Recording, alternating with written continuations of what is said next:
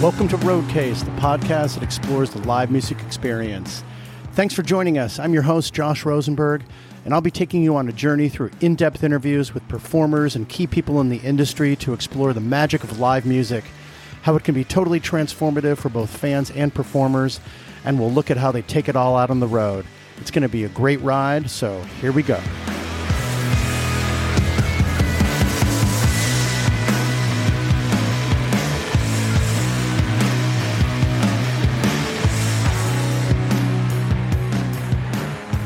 Welcome to this third episode of Roadcase. I'm really excited to be here.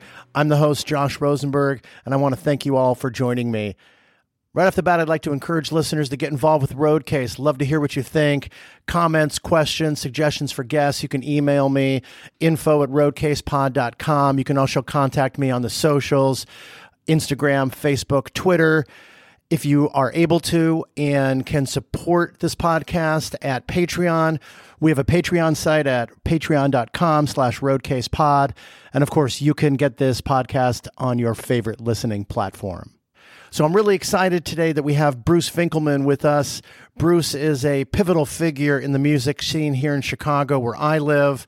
Bruce runs the Empty Bottle and Thalia Hall, which are two of my favorite venues in Chicago. He's also a partner in Evanston Space up in Evanston, which is a northern suburb in Chicago, and the Promontory, which is located in Hyde Park, which is on the south side of Chicago. I really love Bruce and his passion for music. He just loves the buzz of a live show. His enthusiasm and is really phenomenal, and he'll articulate that in a really interesting way during the interview. We talk about some pivotal shows. We get a whole bunch of stories about the live music scene here when he was just starting out in the early 90s, and we'll talk about the origins of the bottle at that time. We'll also look at the relationship of these venues with neighborhoods. Chicago is a neighborhood city.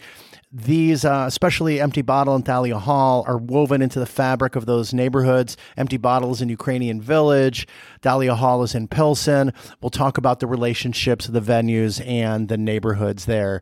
Of course, we can't talk about live music and venues without talking about the show stoppages.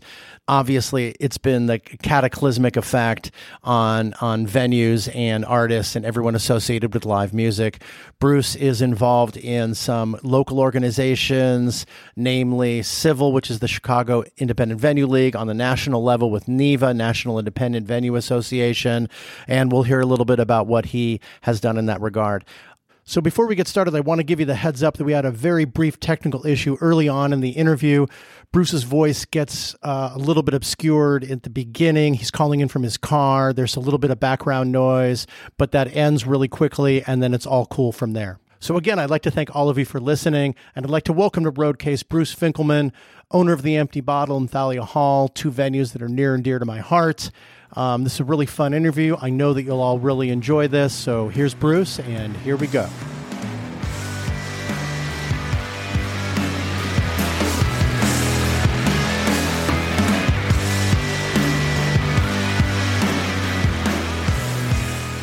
Okay, we've got Bruce Finkelman here on Roadcase. I'm really happy to have you here, Bruce, from the comfort of your own vehicle, and thanks so much for taking the time. My pleasure, and it's truly a Roadcase because I am traveling. There you go. Hence the name, right? Right. So I thought that's when I was supposed to be in a car.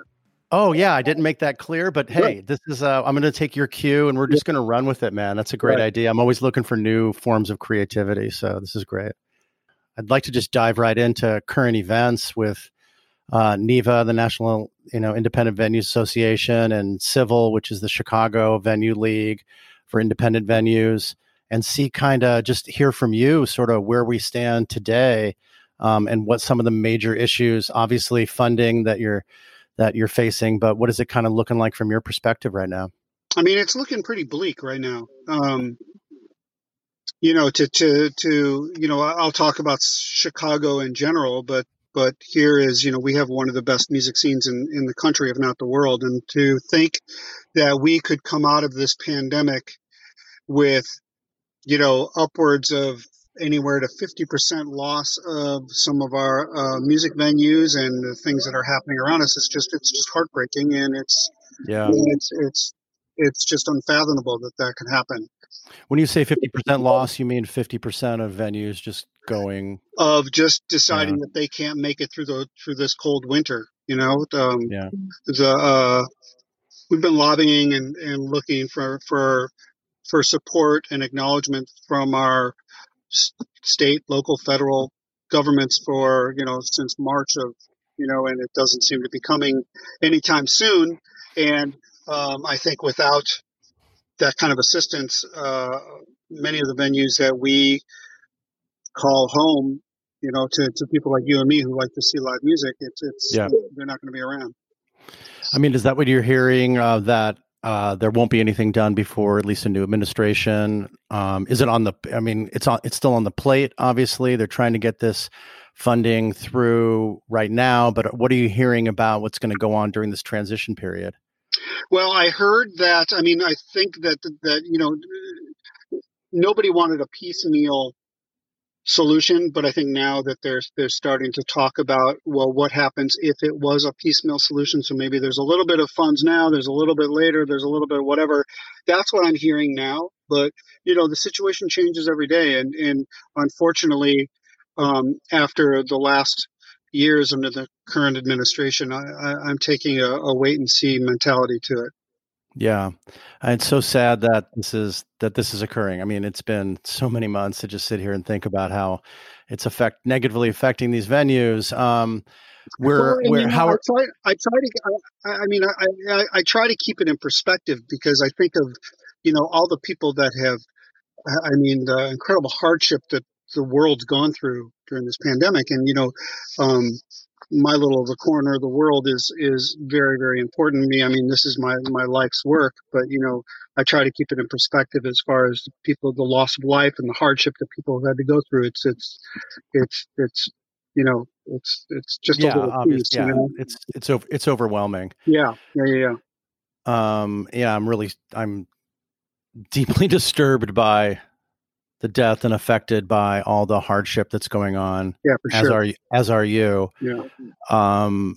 Music is ancillary to those more pressing life problems that are directly affecting other people. Right. On the other hand, I'm a believer in music. I love live music, and it enhances people's lives, and I want to see it come back around as soon as possible. And you've been instrumental in independent venues in Chicago, and I hope the best for your particular venues. How are your venues doing right now, and what's the current status? Well, all of our venues are closed, and the people that the great people that work for 69 Center. I mean, there's nothing more than they're doing. I just got off a music marketing phone call about an hour ago, and we want to do things, and all throughout this pandemic, we've been trying to come up with fun ways to do streaming, or to keep active in doing the things that we love. But we're all always faced with that last remaining question, which is, what for? What's the safety of it all?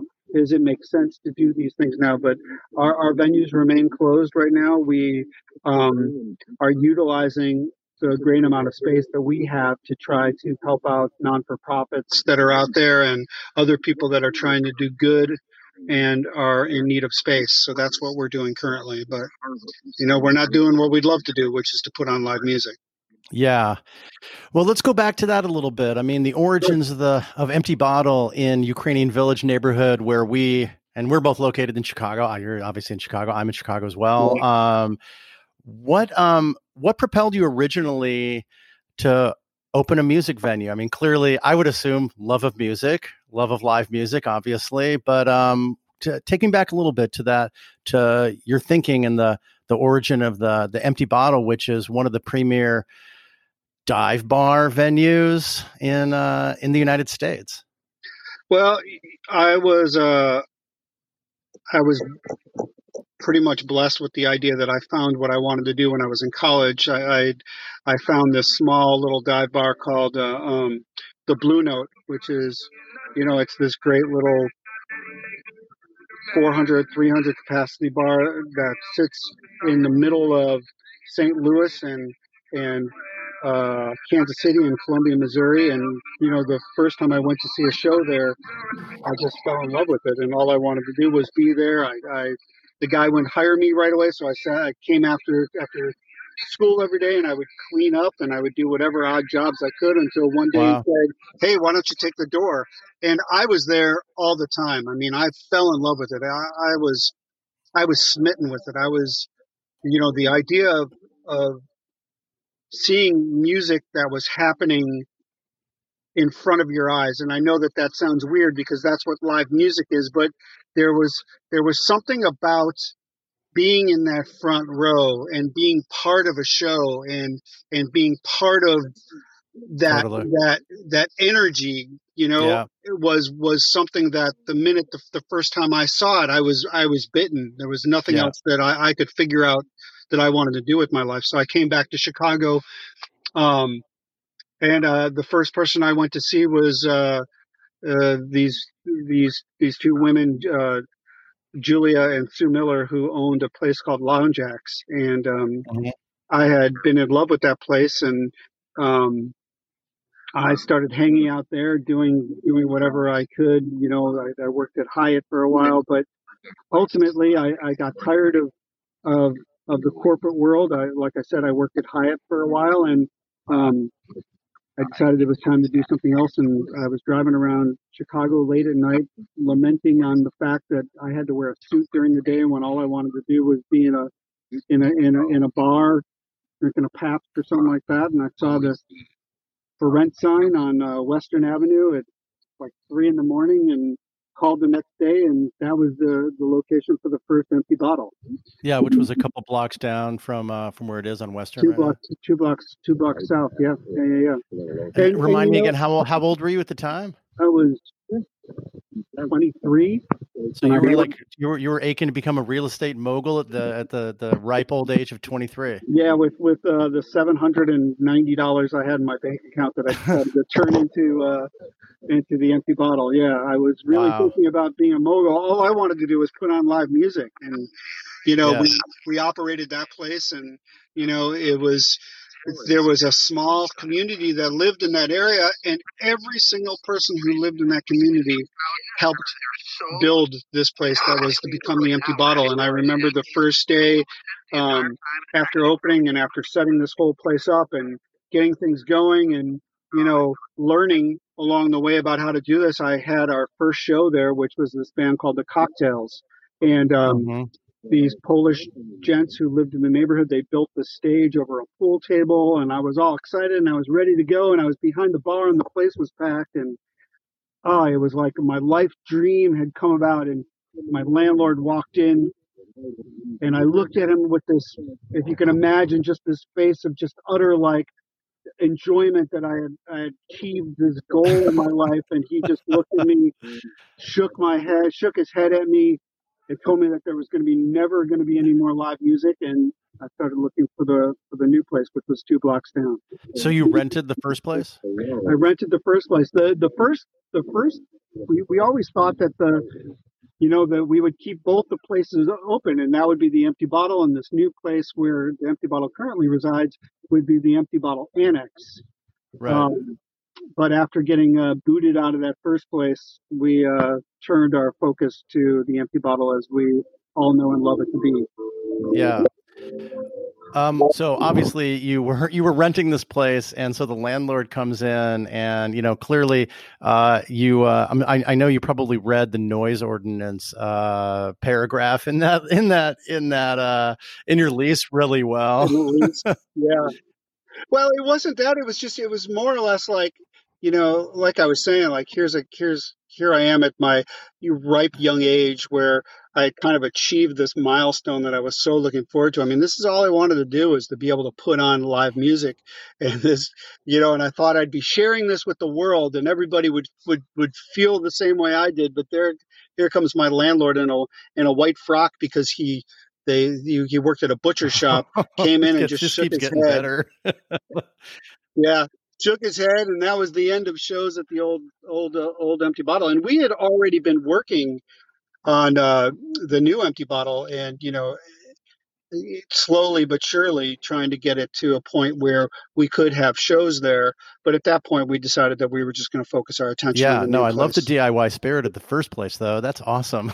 Oh my God, there's this band called Space Streakings. They're from Japan. They were on this band called Skin Graft, which was a huge Chicago band, Chicago Right. label for a while. And they were putting this beam in the empty bottle. There used to be a beam that sat in the middle of the stage, and we had to remove it. And the this gent was working at like 12 o'clock at night because we didn't have permits back then. But we needed to move this beam that probably weighed about I don't know, a couple thousand pounds. And I just went over to the bar and I said, "Hey, can anybody come help me?" And there was this Japanese man called Space Strickens that was sitting at the bar, and they were tiny. They were tiny people. Right. They were tiny. But these guys were just like, I emptied out the old bar. Everybody marched down to the new empty bottle and they moved this beam. And to this day, Space Streakings, if you're still out there, you guys are my You hear heroes. that, guys? So, how did you tell me about a little bit how you found the current location? Well, I mean, I was in, the bottle was running for a while, and I had become firmly entrenched in Ukrainian Village. I mean, I was living there, I was part of it. All we wanted to do was, my thought from the very beginning was, if you build places that you like, hopefully other people would like that too. And that's really kind of the mantra that we had used toward the first empty bottle. So we had really become part of that neighborhood. And at some point in time, there was this bar that where the empty bottle was now, which was called the Friendly Inn, and it was also affectionately known as the Bucket of Blood Yeah. because there was a whole bunch of activities that would happen there that would produce that red substance to come out of people's bodies. But the old owners who had been there forever and ever and ever decided to sell, and I was like, "Holy shit! Let's do this. This is a great. This will be great." Totally. And little did I know that 30 years down the road, I would still have this place that was, my favorite place on earth. That's awesome. So what were those early days like? Were you, I mean, you had built up relationships with bands to that point. Were you booking at that point, or what did that kind of look like? Yeah, I was booking bands, and it was kind of the wild west then. I mean, here this was kind of like there was a boom of Chicago bands and Chicago interest in music that was starting to come up. And um there was this great neighborhood community that was forming in Ukrainian Village and Bucktown and Wicker Park, and the whole scene was really electric. Yeah. And here was the empty bottle, and Liz Phair was walking down the street, and here comes Nirvana and Babes in Toyland who were touring together. I mean, there were just people around. Wow. It was a great scene. Yeah.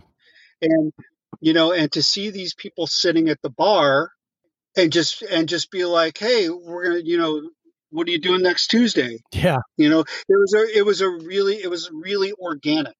So it wasn't it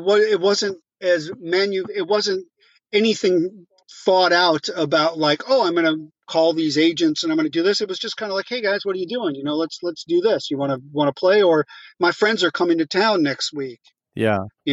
You want to play?" And at the bottle, I mean, one of my favorite stories is, the Yeah Yeah Yeahs were playing there for their soon to be label Touch and Go. And there were like 10 people there. The label wanted to see the band play. And after the show was over, their tour manager came up to me and he said, "Hey man, I want to give you a tape of my band that I'm in." And I was like, "Okay, that's cool." And it was a band called TV on the Radio. Right. Yeah. Right. Yeah. So it's like all these things are organically happening, and it's just people who are part of the scene and part of the this great community that was building in Chicago, and the energy was just insane. Yeah. Well, I love how you talked about your origins of just loving shows and loving to be in that energy and wanting that to happen again and again, and that's kind of propelled you to create that type of venue but the origins are just super pure and beautiful in that sense that, you were there and it was happening and you were a part of it and you were giving oxygen to music. And how did it fit in? How did it fit in the city and in the neighborhood at that point? Like, what was your initial impression of the relationship of and the Empty Bottle with Chicago and with Ukrainian Village at that time? Well, Chicago and the art scene, both music and, all different types of arts, was still dealing with the fact of, rent and where people could live. And that kept moving out west. Right. Mm-hmm. And, that's kind of the the configuration of like a whole bunch of people all meeting in this one area. Right. So Chicago's music scene was, it's always dealt with like these different time stamps, from, house music to, to blues, to jazz, to rock, to techno, to, indie rock. So these different places in time in Chicago, this just happened to be one of them in the 1990s, where, you had this Touch and Go Records, which was the Chicago record label, and Southern Records. And there were all these wonderful DIY kind of labels that were starting up in Chicago. Right. And there was a great scene that was kind of emerging, and I think Chicago in itself, it's just such a great place for music, and people have this ability, this Midwest mentality of being very accepting of new types of stuff that's being opened there, and really being able to open their arms and their ears and just kind of open up their hearts to this type of music. And I think that that's something that we're seeing. Like, people weren't afraid of new stuff. There was a great jazz scene. We were doing this the Empty Bottle Jazz and Improvised Music for a really long time, probably like 15 years, with John Corbett and Ken Vandermark. Right. Who, these guys were bringing in people all around the world and the country to play this little hole in the wall. But the great thing that was happening is you had these jazz and improvised folks that were coming out who were playing with local Chicagoans. Mm-hmm. And it was kind of coming up with that avant-garde, like Tortoise and Sea and Cake and Gaster, all those bands that were coming out of it. It was giving them another avenue to play. Right. So I kind of bring that up because that to me is Chicago, where you have like that little corner destination where people can get together with a whole different bunch of different ideas and put it together as something new, something different, something the same, but something great. Yeah. I mean, are you still seeing those components today? I do. It feels a little different now. Mm-hmm. How? Because I think people are trying to figure out the new way that we do things through, radio and record sales and the internet and the way that people are getting their music. I think that that's making it different. Yeah. And I haven't quite, I don't have a thesis pinned yet, mm-hmm. but I know that we can work on one. Yeah. But I know artists are really trying hard right now to find their way in this technology world that we live in, especially when you have something that's so organic as music, and how that ties into the digital world of how we ingest certain things now. Right. So it's a little bit of a kind of moving puzzle at this point, a little bit more than the way you saw it back in the early to mid 90s when the bottle was coming up and becoming more of a place where it was like this was the place that you played, and you played your ass off, and you garnered fans that way. I mean, that component hasn't changed. I mean, No. still people are bringing it when they're on stage, and that's always important for fans, and fans want to connect with bands and vice versa. That piece of the organic pie of live music is still similar, I would venture to say. It is, maybe one of the things that has changed a little bit is that need to play to spread the word. Right? Yeah. Right. Like it was less of a conscious, it was less of a conscious decision then. Now you're there's always this sort of strategic, what are we doing? How do we get out? This is what the tour is going to look like. We got to play Chicago, and then we'll play Milwaukee next. And then we'll, different methods of touring. But then it was sort of like, oh, we're hitting the stage, and we're just going to kill it. And we're just going to move on to the next city. Well, also there's the other component that I can put my music up on Bandcamp or something, and all of a sudden it's in front of, however thousands of people, right? Where the old way was this, people will see me if I play live. So I'm going to tour across the country tirelessly for the rest of my life till people get to hear my music. Right, but the main component here is the show and the importance of the show. Exactly. And the connection. And that still hasn't changed, but the kind of the dynamic of why that's important has sort of changed. Would that be fair characterization? Yeah. Or if everybody realizes that at the bottom, at the core value, it's live music. Yeah. You want to say the bottom line, then we're confusing our venues. Right. Right. Which was like I lived in New York for a while and did grad school at NYU, and I was right around the corner from the bottom line. So that was pretty cool. Yeah. But you know what I mean? Digress. Like there will never, ever, ever, ever, ever be a replacement for being in the front row of a show. No. Right. You can't. I totally agree with that. No, you cannot replicate that. I mean, streams are great and everything. And hey, I get a shoot to the bathroom, right? And I'm back in a second. Right. And I'm back on my couch. That part is great. But no, you cannot replicate the sound quality, the energy, the sweat, everything. And think of the bands. And I bet, like, if you and I had a couple cold ones and we're sitting around, we could come up with a whole list. Bands whose recorded music suck, but are the best live performances you've ever seen. Oh yeah. Well, yeah.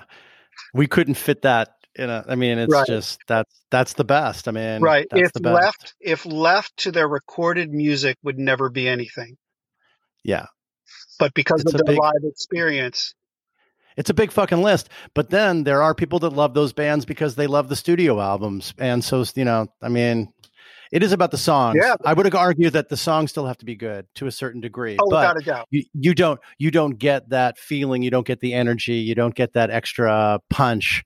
Obviously, at a live show. I mean, without a doubt, the music's got to be good, or in the restaurant, the food's got to be good before you can go anywhere. Right.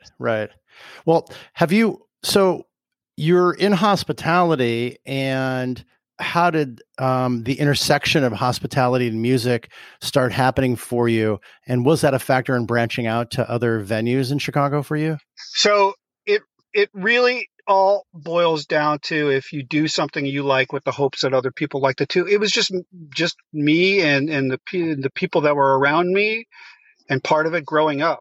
We were in the Empty Bottle, and the only place we could eat lunch or dinner was a Polish joint called Andre's Grill across the street. And while Polish food is awesome, if you eat it every single day, your arteries start to become cemented. Yeah. Right? It's probably taken a decade off my life. It's delightful.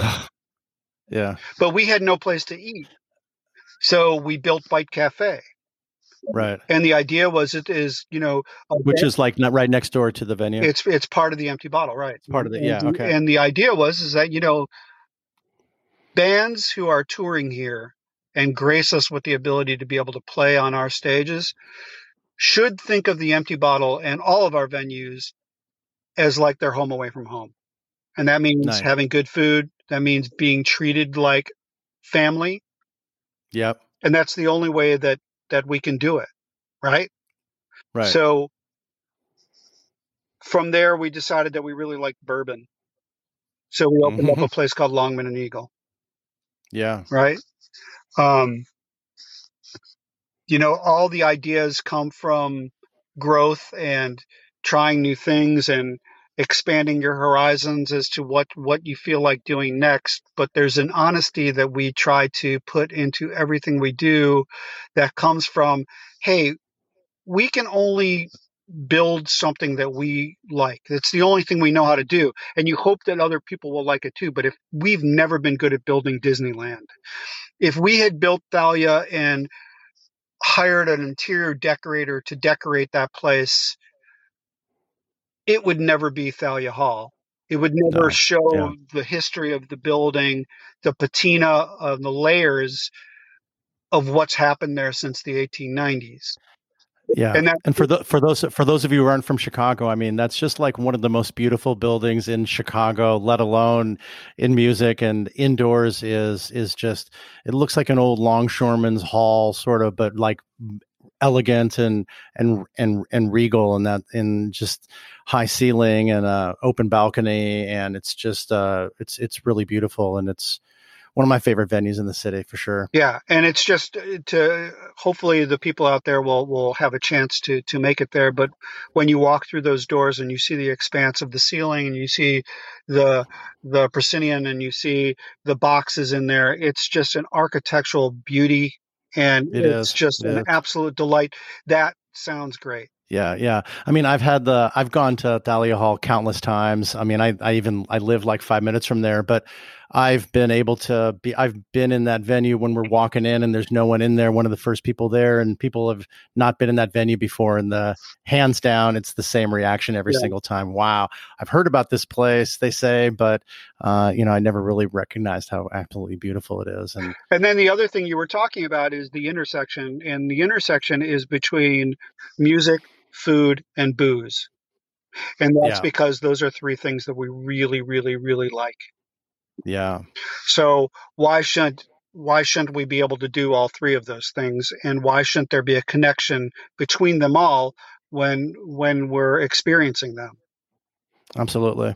Well, you've certainly accomplished that. I mean, Thalia and Empty Bottle, like one of the greatest places to hang around after the show. I mean, they're phenomenal. And tell me a little about the Promontory. So the Promontory was, there was this man, which is down on the south side of Chicago. It's in Hyde Park. For those who don't know, it's in Hyde Park, and I love the story when they came to us and they said we are a top 3 or top 4 university in the country, but for some reason when people leave class, there's nothing for them to do, so they're not coming here. Right. So we'd like you to come down here and do something that would give people a place to hang out here. Yeah. And that means in Hyde Park. So, I mean, there was this gentleman who still works for me today, Jake Austin. And Jake Austin is probably one of the smartest humans when it comes to music. And Jake is a writer. He's written books. He does this great magazine called Rocktober magazine. And I knew Jake from the beginning of the bottle because Jake came up with this puppet called Ratso, and Ratso has been interviewing rock musicians for 30 years. Ratso the puppet? Ratso the puppet. Is that kind of where Triumph the insult dog came from? Jake is a brilliant weirdo and is also lives in Hyde Park and has for a long, long, long time. And together with him, we were able to have this venue that paid homage to all the great music that has, and the history of music that's been from Hyde Park. Right. And to really create some place that we hope that the neighbors there call their own. That's great. That's great. And you've done the same thing up at Evanston, or similar another community that was probably underserved by music for sure. Yeah, so that's my partner Craig. That's his place, and Right. that was before he and I handshook over our merging together as homies. Yeah. But it's the reason that we are so good together, and the reason why I love him is because it's really that same kind of MO. He lives there. It's his community. Yeah. And he wanted to build someplace that he wanted to go to. And in fact, like the Empty Bottle to me, Craig has got his own bar stool there that you can find him at almost at the end of every night. Yeah, that's important. Right? It's our happy place. Yeah, for sure. And for those that don't know, that's a small room in the back of a Union Pizza in Evanston, and it's just I've seen a ton of great shows there. I mean, the accessibility to the band, you're basically on the same level as them. They walk through the crowd to get to the to get to right? the stage.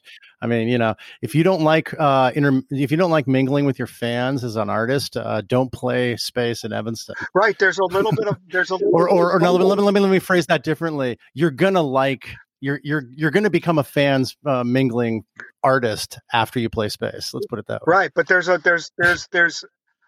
humbleness to it, right? Absolutely. Right, like the band, when you walk on stage at the Empty Bottle, you have to walk through the crowd to get to the stage. But yeah, it's almost like kind of off to the side, sort of. Yeah, it's almost like there's somewhat of an open kitchen kind of mentality to it, where hey, the band's right there. If you don't like it, you can just tell them.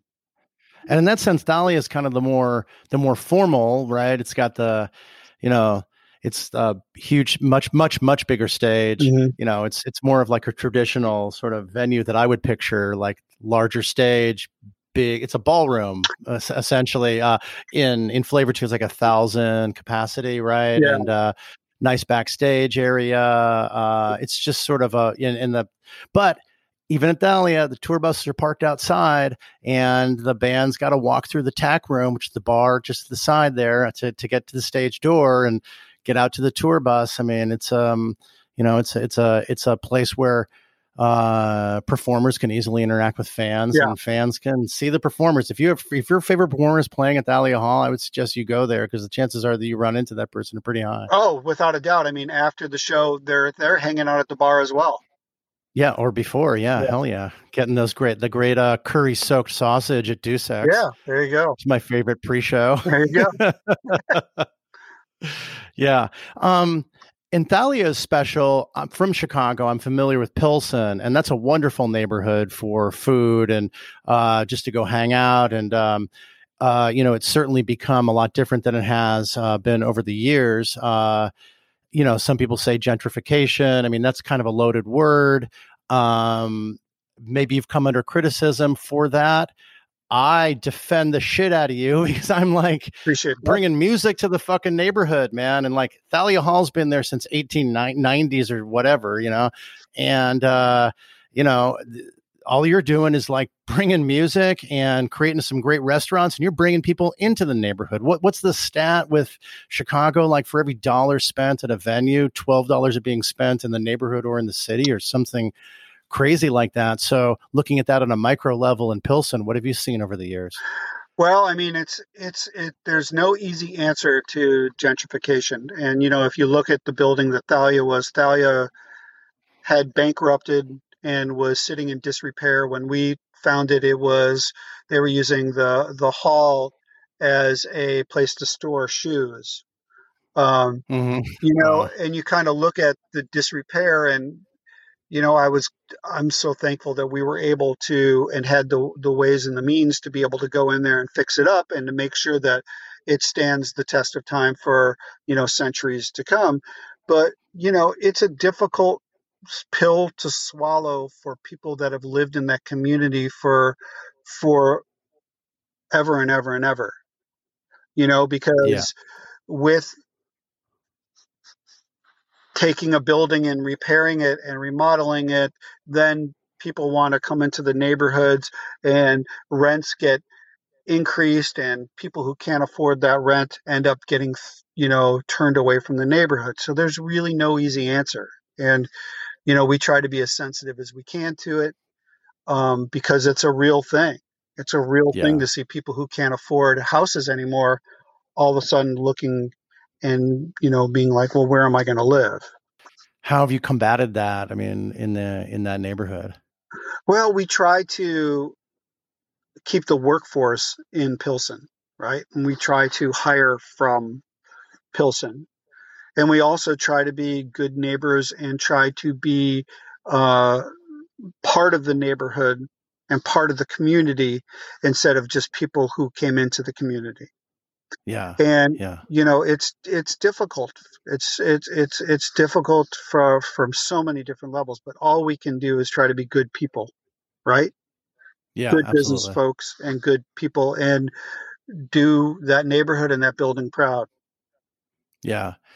Now, from a booking standpoint, I'm always curious, like these are different venues with different characteristics for different bands, potentially. For booking, I mean, I know you don't do the booking personally. I mean, I'm sure you probably have an influence on that, I would venture. Yeah. But is it just from a capacity standpoint? Is it from an availability standpoint that you're bringing bands into a particular venue? I mean, obviously Thalia's got certain, it's 1,000-person capacity there, right? Mm-hmm. But what are some of the driving factors as to what bands that you want to bring into each particular venue and why? Well, I think the booking goes along with much of our mantra for everything else. We try the only, it's music is so subjective that it's very difficult for anybody to say this is what you should like.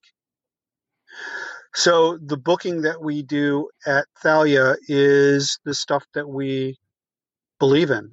We can't book everything, and there's really no way to ever decide what we think everybody should listen to. But all we can do is make sure that it's good music, make sure it's stuff that we like, and hopefully other people that come in will understand the relativity of what we're putting on there. Yeah.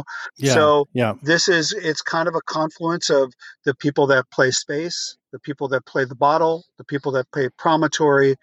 And as they get bigger and they start to outgrow those smaller clubs, we have a venue that's of a bigger capacity that people can still continue to work with us. And we can Right. continue to work with these people that we call family, but give them a different scenario, a different situation. It's kind of the same thing where Empty Bottle Presents and Out of Space, which are two entities of our businesses that promote shows outside of the four walls of those venues, we're able to. Empty Bottle Presents specifically tries to find alternative surroundings for bands that are looking to play. Not everybody wants to play traditional settings. Like they'll do shows in,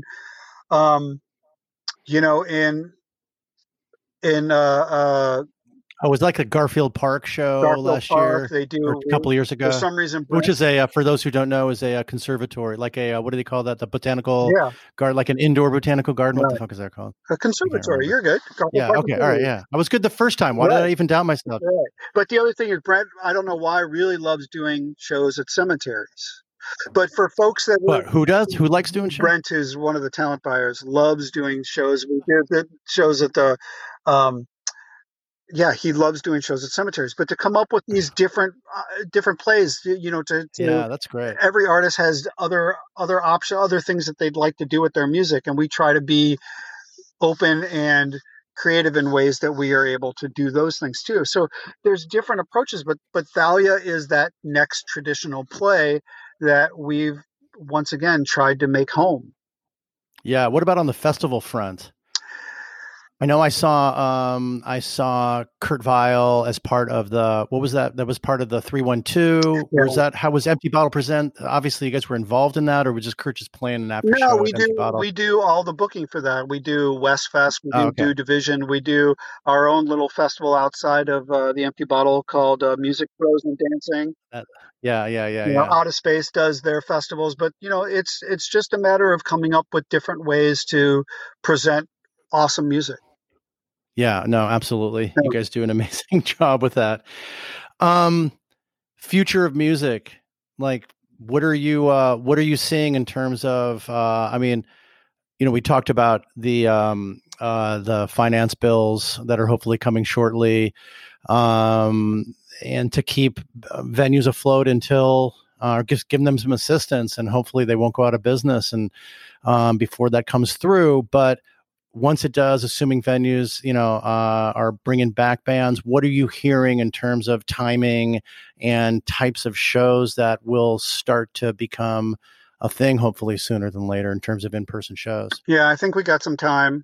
I think it'll be next year. I hope. Yeah. Whenever anybody asks me about timelines, I always try to tell them, like, my medical degree is still not here in the mail yet. I think outside is probably going to be a good option for people for a little bit. Oh yeah, even around here, like April-ish, early May-ish, when things start, when drive-in shows would, so maybe like drive-in shows would start coming back, something like that. Well, but I think when it's warm enough. But still, those ideas of being able to have music in really wide open spaces, I think that's a really good idea and a really good option. But I think that ultimately, there's going to have to be a lot of kind of like holding on. And for these venues that are inside focused venues are really going to have to get some assistance to be able to make it through this next period, because I think it's going to be a while. Yeah. I mean, and most venues, like, are you seeing it's clearly a venue by venue kind of financing balance sheet story? Would that be a correct assessment as to, like, because I always wonder, and I'm thinking, like, which venues are able to hang on, which venues are not able to hang on. It's kind of a personal. Oh yeah, it's not like a personal. It's like it's a balance sheet issue from venue to venue. Of course, right? I mean, is that what you're seeing? You're seeing, like, what their status is, what their cash is on hand, what do they need to pay out? Is it a mortgage? Is it a rent situation? Right. So, and it's also desire. I mean, live music is kind of a call of the wild. It's not the most. It is sometimes it is not the most financially rewarding of the businesses. So I think for some people it's that desire thing where it's like, look, how long am I going to hold on? And, with the hopes that this does come back, with the unknown about what it's going to look back like when it comes back. I mean, the idea of those of us who have spent time like yourself in a venue, it's hard to fathom what it's going to look like after COVID, and I mean, for such a basic statement as that, just the way that we as humans interact with each other's now is so different from what it was like in February of last year. So it'll be interesting, how long, to take a look at things like how long it took to kind of breed out the idea that everybody had to shake everybody's hands. Yeah. And what that looks like on the reverse side of it. Right. Yeah. We'll be going backwards, starting with where we are now. Right. I mean, it's kind of like playing the movie backwards. Right. We're not going to be, nothing's going to be like, we're all going to be far away, and it's just kind of hopefully going to get closer as we go on. I don't really see it getting back to full normal until 2022, but what the fuck do I know? But I think, and maybe, would you agree that it's going to be a gradual return to where we were? So it's interesting. Like I was talking to some people the other day, and I kind of believe that. Yeah, it'll be a gradual return. Like, I stand 15 feet away from you. Then next week I stand 13 feet away from you. And then somebody else brought up the thing. We as humans have such short memories. Yeah. Well, that's a benefit and a curse. Right. Like, if we didn't, I'd never go to the dentist. Right. You'd be like, I got that cat. I know what you did to me last time. I'm not going back there. Right. You to take that metal thing and poke my gums again? No way, dude. That happened to me. But maybe that is that you look at it like 3 months and you go, what COVID? Yeah. Well, let's hope that's the case. Masks at shows is, I would assume, will a mask be required at your venues? I don't know. Try this one. How about plexiglass between the bands and the fans? Oh, fuck. Seriously? I mean, thanks for ruining my fucking day, dude. Think about that stuff. I mean, I just have no idea. And ever since the beginning of it, I've been saying like, look, we need the medical professionals to stand up and tell us what we need to do, because as owners, as lovers of live music, we'll do whatever the fuck you tell us to do. Right? Right. We just want to be Yeah. able to put something, we want to be able to see live music. We will want to do it in a safe manner that everybody can walk out of there without getting sick or getting killed and be able to do it again. So whatever we need to do. Is your thinking different because you're in the music business that has a conscience? Well, we closed everything. I mean, we have 2 places that are open and they do carry out and delivery. Only. Yeah. And wasn't there a COVID issue at Longman and Eagle? There's COVID issues. Yeah, everywhere. But there, yeah. And by the way, I guess maybe just the name kind of. I just remembered the name. And one of the things that I was really proud that was done this way was, look, it happened. We closed, and we thought that people should know about it. Yeah, that's why I heard of it. Okay, yeah, fair enough. So, and you know, I can't imagine. I mean, if you look at the infection rates and you look at the people that have got the disease in one form or another, it's hard to believe that there isn't a really good percentage of restaurants out there that haven't had a COVID touch in one way or another, that they should probably have closed or should have done stuff. And hopefully they've done the correct procedures to make it so that their customers are safe and their staff and their family. Right. Right. Yeah. Well, I think your assessment of like that it's just we're going to move back gradually and everyone will get closer and closer and closer. And that'll be as vaccines are coming out, hopefully in mass distribution and produced. And that's going to kind of be a progression throughout the year. But yeah, coming back with something that socially distant shows, just like we saw end, because they were mostly a lot were in the Midwest and on the East Coast, and it's just getting too cold to do that. Yeah. Probably come back when the weather's a little, like at least we're into the 50s, you know. Yeah. What's your rock level? Is it 30s, 40s? That's really why we did Music Frozen Dancing. We wanted to see if people would come out in February for like -degree weather, and they did. And now, since that first one, now it's really warm on that date for some reason. Every time we do that festival, that's great. Though it depends how many fire pits you have. I know, but it totally ruins the whole perspective of it. Should be freezing. I know. I don't know what's better, like, because I went to that conservative, to the Garfield Park thing. Yeah. So you're wearing a heavy coat going in there, and then you're carrying the fucking heavy coat around all night long if you didn't want to go to the coat checkers. Because like then you step into a place that's 80 degrees and like 90% humidity. It's hilarious. Right. So your mom would have told you would have caught a cold. Yeah, exactly. Right. So well, that's great, Bruce. It was so great to get all this awesome information from you, and it's such a pleasure to finally meet you and talk with you. And I'm a big admirer of what you've done for Chicago and the scene and just music in general. And like I said, Thalia Hall's I know the bottle's amazing. Thalia's one of my favorites. I mean, and you guys, you just do such a great job, and you're a really delightful human, and it's a really great to talk with you. And you're a legend in Chicago. I'll tell them.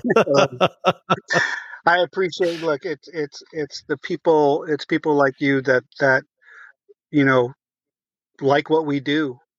Well, we're just vibing on the same level in terms of music. I mean, you had me from Hello. So we're talking about being in the front row of shows when you were younger. I mean, that's me. That's me even now. Yeah. Like, I'm just like, fortunately I've been back and seeing shows, side stage at Thalia when I've known some people that were in the bands. It got me back, and that's been great. And just being all over the place and being able to see shows from different perspectives. And that's kind of like, that's what we love on Roadcase. Thank you so much. I really appreciate it. Yeah. Thank you, Bruce. It was great talking to you. Hopefully we can connect again sometime. I'll be in my car. Right on. Okay. Thanks a lot, man. Take care.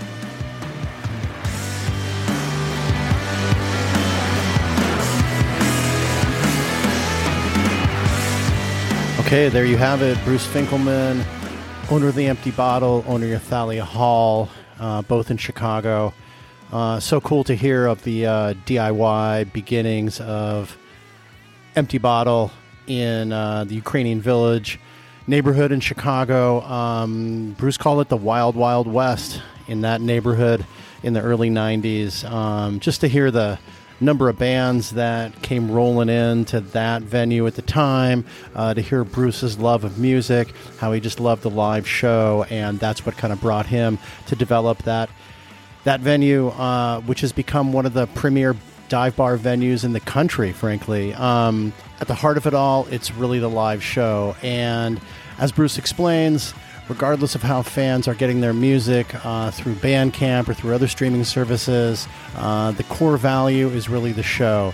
And we all hope to be back at those shows soon enough. I'd like to thank Bruce again for being here. I'd like to thank all of you for tuning in to Roadcase. I'd like to thank Walzer for this amazing theme music.